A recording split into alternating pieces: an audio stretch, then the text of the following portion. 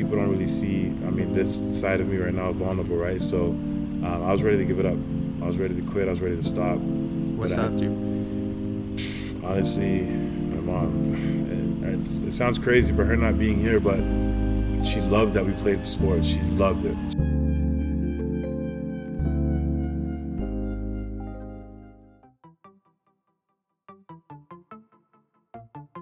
Hey, congratulations.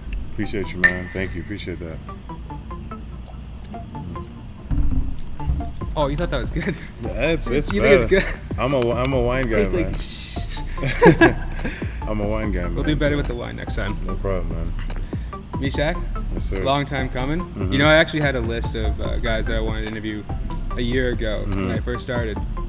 And, you know, it started off with Jake Babick, and you were one of the guys on the list. I know you and your brothers have a pretty rich history, lots to go through, but it's nice to have you under the circumstances. Congrats. Absolutely. Thank you. Appreciate Big contract with Reading? Yep. Reading? Reading. Reading Rockets. I think it's Reading. I don't know how the English call it, but So- Reading Rockets, yeah. So there's a place called Reading, Yes. presumably. In England, yes. That's Place, yeah. yeah. So, how did the contract come about? I ran into you in summer league. I know you were doing some workouts out there. Did they come from that, or how did Reading get in the picture? The contracts influenced it, but Reading, actually, the connection came from my coach at Cape Breton University, Matt Skinn.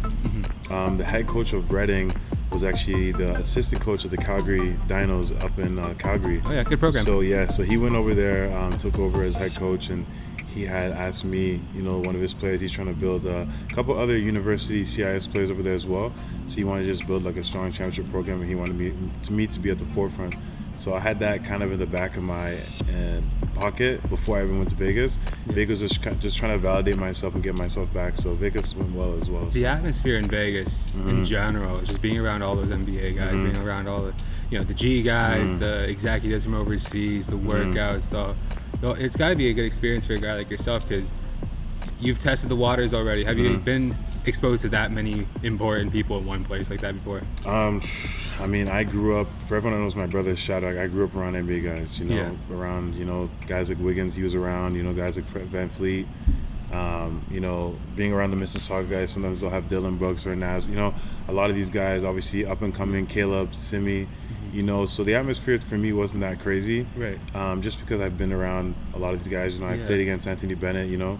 Right. So for me, it was never crazy for me. I just wanted to, like, you know, show that I belong again. So. But it's one thing to be around NBA guys, like the players, and, you know, there's some of your peers, right? But it's another thing when the NBA sort of circus is around you and your prospects. You know what I mean? So it's like you were, you know, we're around a lot of high-level guys a lot of the time, but like for you in Vegas, you had some opportunities to be, you know, the subject, right? You were the guy. So any sort of feelings towards that? Was that a cool experience to be kind of like valued like that?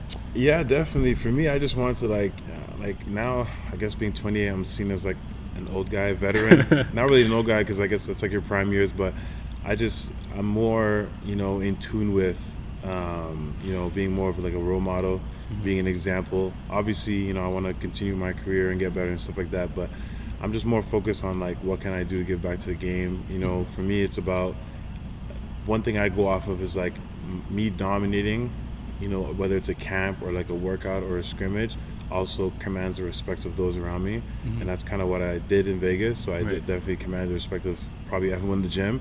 So it was kind of cool, and a lot of guys messaged me there and during and after, asking me questions, but I mean, I don't have all the answers, but for me, it's like I'm trying to revive my career, right? So England's a good step. So yeah, you gotta be thrilled, right? You gotta be like, absolutely. you got a contract, nice little bag. You get to go travel to the UK. I mean, you're well traveled. I mean, Holland, Romania. You've had some pit stops, but in the NBL as well. Yeah, NBL as well. Yeah, obviously Canada, but dude, there's gotta be. I'm trying to find the smile in there. Where are we at? The smile's definitely there. I'm just a serious guy when it comes to the talking stuff. Well, so I think today, this week, last few days for you, it's got to be a huge blessing, because obviously 2020, 2021 was kind of a shit show. Yeah. In the in your circle, a lot of tough times. Why don't we start with? I don't even know. You had a ride, and you had a serious ride. So I was thinking today, the last couple of days, it's got to be a sweet moment for you. When When do you think the tide turned, I guess, 2020, 2021? For me, I think it was accepting the contract to go play in the TBL. Now, the TBL is not normally like a highly prestigious league, but this year was different because of the pandemic. A lot of Division I players had stayed back. And 2020. So clarify TBL. It's called the Basketball League. So David Magley was actually the runner, the GM of the NBL in Canada. So he left to go to the States and started it's like an NBL but in the States, right? It's still up and coming. It still has a lot of work to be done, but that's pretty much what it was. So I had a teammate on my team who actually was John Moran's teammate. Yeah. His name was Javion Neves. He actually scored 50 points in one game, so he was tremendous. So I got to play with a lot of good talented players, and I think that's when I realized, okay, I want to keep playing because, this summer was hard for me because, losing my mom a couple months ago was tough. And that was what, my mom, we're very close. And one thing she'd always tell me was to, push forward, push your dreams, all these different things. So it was, that's what kept my fire going. When I went to the TBL, I got a chance to, play for a little bit. I had to come back, obviously, because of the funeral, but her words always stick with me till today.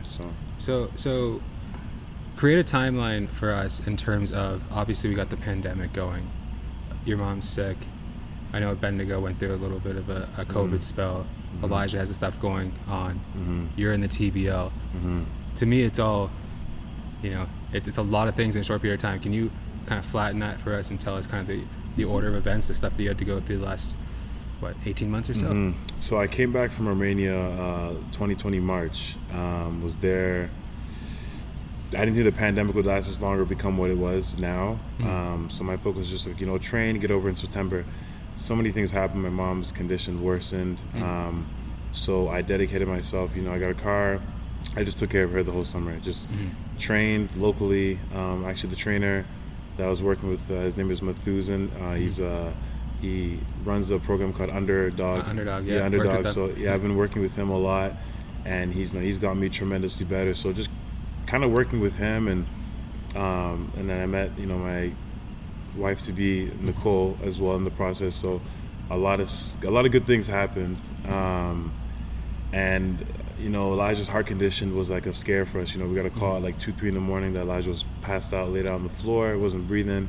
We thought we lost him. Thank God that he's alive now. Yeah, there's a lot to unpack there. I'm not gonna let you just gloss over that. But let's go back to your training and also taking care of your mother. Was basketball sort of a thing that just had to be there right then at that point? Because I'm assuming you had a heavy heart, a lot of stuff going on. Did that almost provide a little bit of balance? It was balanced. It was kind of like a distraction. It was like kind of a distraction. Sorry, it was kind of like the perfect storm, just in the sense that watching her, and she was a strong woman. She didn't even want to show any kind of fear or pain. So seeing her like that also helped me put life into perspective. Complaining about little petty things that I shouldn't be complaining about, right? She was battling stage 4 cancer, right? So, and by looking at her, you wouldn't even believe it, other than her hair and her body. But she could cook. She was going for a walk. She would sing, dance, all these things. So basketball was kind of another way of me making her proud, because she felt bad enough for me driving her everywhere and taking care of her. As a mother, as a father, you want to see your kids go out and pursue their dreams, right? So, and I think you guys celebrated her really well. I caught some of the stuff on social media, and it looked like when you guys were having the arrangements, it was still obviously a very sad time, but you guys, I think, was it purposeful to try to have a good sending out a good memory sort of period where it looked like you guys were trying to be strong, happy, right, when you guys were saying goodbye? It was difficult. It was seeing her in the hospital and stuff. I claim myself as my mother's favorite. I self-proclaim. And they said she wasn't moving, she wasn't doing anything when as she was losing life, until I pulled up, because I left Kentucky, and they said the first time she turned her head was when I walked in, and me and her just made direct eye contact, and there I could see peace in her face in terms of okay, I've now seen all my kids, and she kind of just let it go then. So it was hard, and we didn't really know how to go about it because I've never experienced death that close to me. So the best thing we could do was just to celebrate her life, because she was a woman of God. She loved God. She loved her kids, and she set such good examples. So for us, it's like, you know what? We don't want to have the nightmarish memories we've had of her in the hospital. We want to remember her the right way. You know, she was a singer. She loved to sing. She loved people. She showed great characteristics. So for us, it was important to have a good send-off for her, and also uniting our family together as well, bringing us all together. That was all important. Yeah, I mean, I don't know the family like that, but I would assume she'd appreciate the way that happened. Because it did look like you guys were trying to bring in positive energy, and it seems like all the way to the end she was trying to do the same for you guys. So heavy stuff, really. It's tough to go through, and now you have, like, do you want to play basketball? Does it mean the same to you?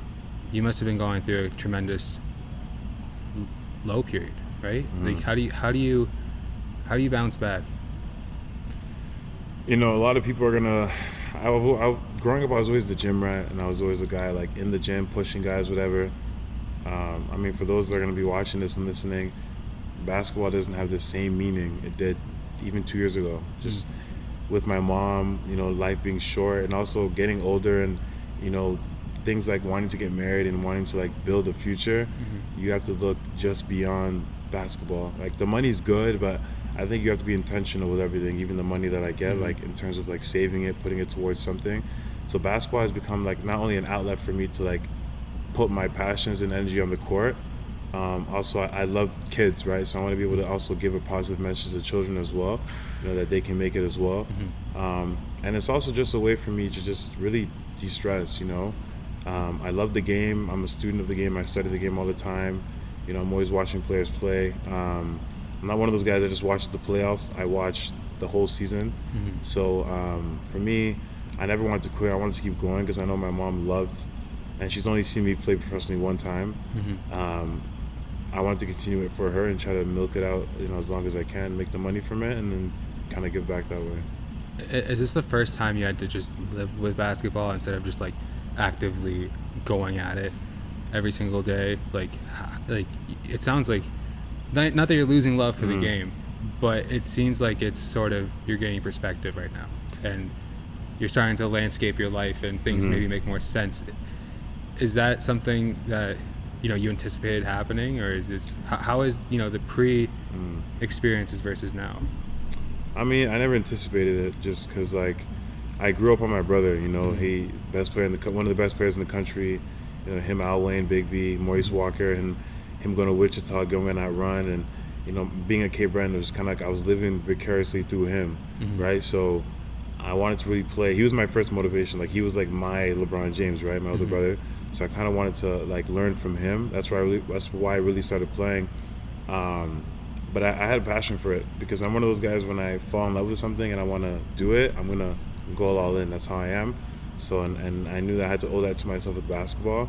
I wouldn't say I'm losing the love for it. I think now it's more, I'm realizing that there's more to life than basketball. Because before, I would lose a game, I wouldn't talk to anybody. It would destroy my entire day, sometimes the entire weekend.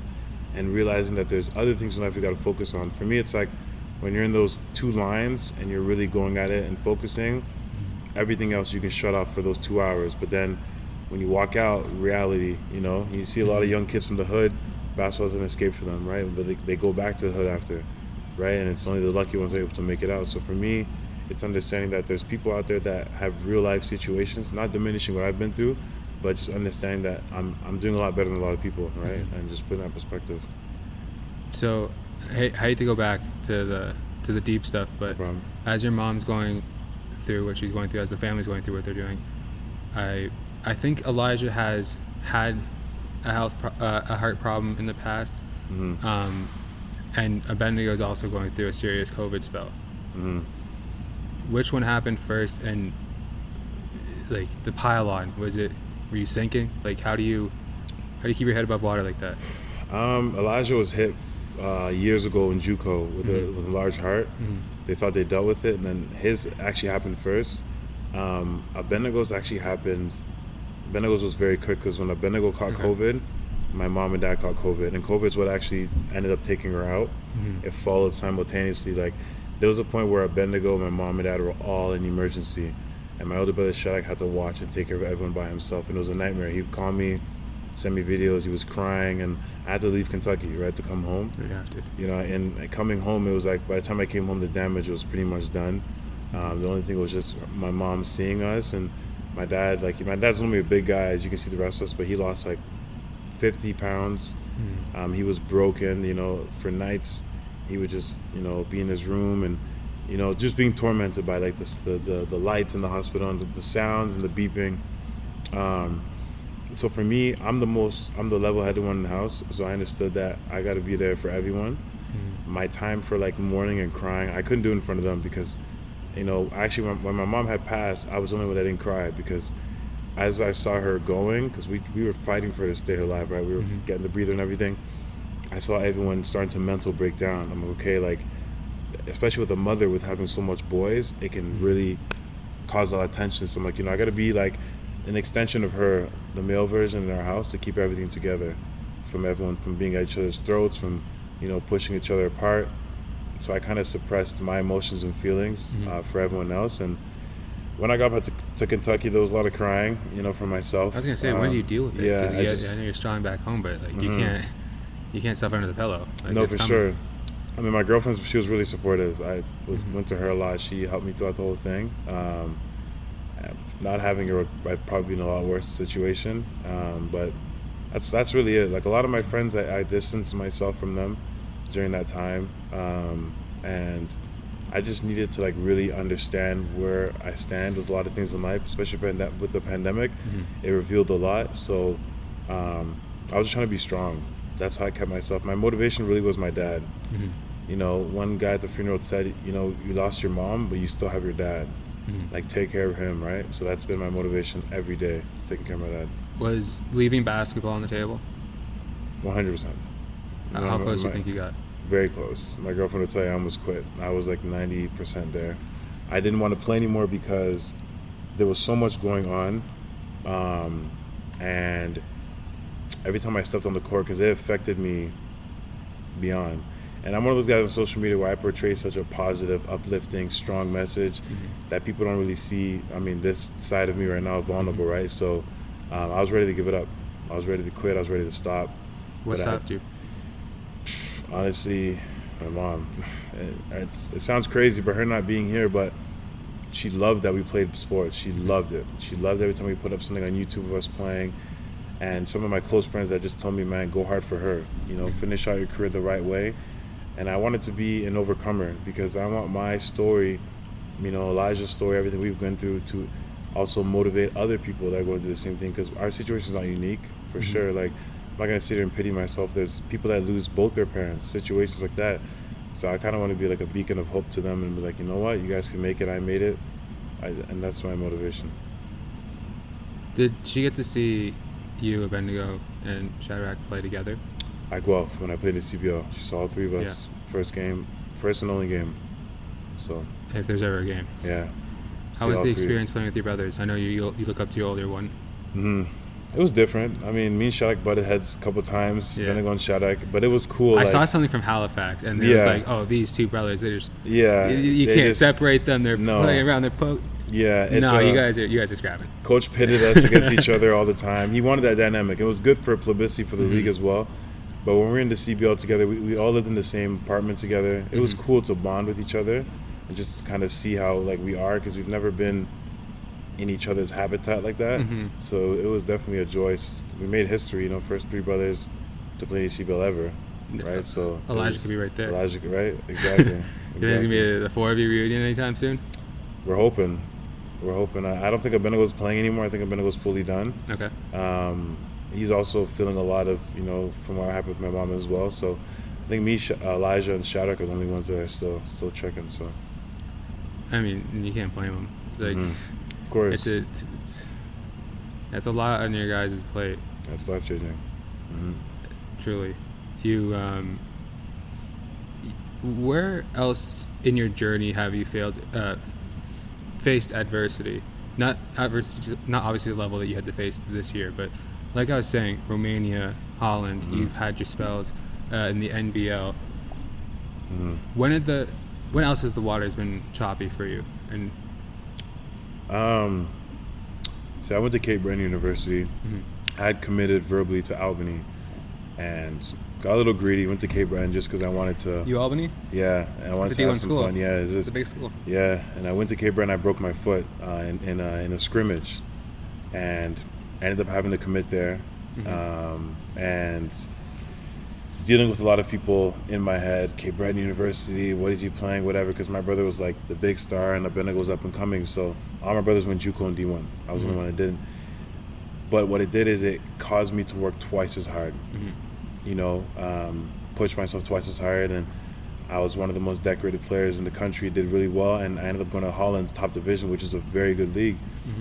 My biggest regret there was that, when you're talking about adversity, was I never took care of my body. Stuff like nutrition and stuff, I didn't care about it, and I suffered consequences. I had a disc bulge. How old were you when you went to Holland? 23, 24. So Okay. I was fairly, young in that regard, and I had a very good first year. Second year, a lot of injuries and a lot of self-inflicted things I did, a lot of poor decisions that I made in my life that took away that opportunity, and I came to come play in the NBL and PI.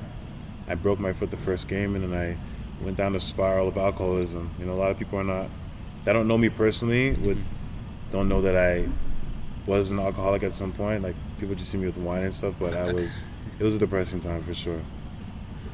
At what point in the journey did you face that? Is that still Holland? Is that you're 24 and that's when you're losing touch with your body, or? Yeah, that was my biggest trial, because I started to question if I was built for it. A lot of questions, but thank God I have, I'm a man of faith first most, and that's what kept me going. To have that belief in myself that I can get through this, I can fight through it, and having the right guys, trainers around me and stuff like that is what ultimately pushed me. We were talking earlier. I know you faced another health crisis yourself, along with your brothers. Is that something you want to open up about today, or you want to save it for another time? Also, we can cut stuff. No, This for isn't sure. live, That was for sure. That's something that I'm still a little bit. You're still processing. Yeah. Yeah. Still processing. There'll be a time for sure we can do it on another show or something. We'll circle We'll back. talk about it for sure. But yeah, some things I'm just trying to take it one day at a time. The England job is like a massive blessing for me. Yeah. Now it's a massive blessing. Yeah, We're having. What I mean? And other things that I have in the works, stay tuned. And it's just things that I just, want to get, the best way to make my mom proud is by living, right? That's what she wants for her kids, is us to live. She wouldn't want us down here crying. I know she's in heaven dancing, having fun. Like, she's not worried, she just, the only thing I would think she would want us to do is live our lives, right? And join her eventually, so.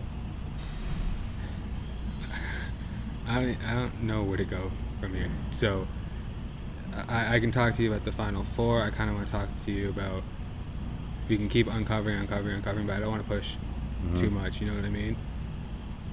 Let's talk about, you talked about you look up to your older brother Shadrach, and Elijah got to go through something similar recently. They both got to have these tremendous March Madness runs.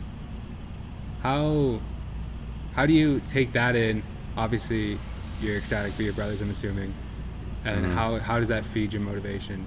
Obviously, Shadrach, he got the Final Four. Final Four and lost to Earl Kentucky. Roberts had a great run this year.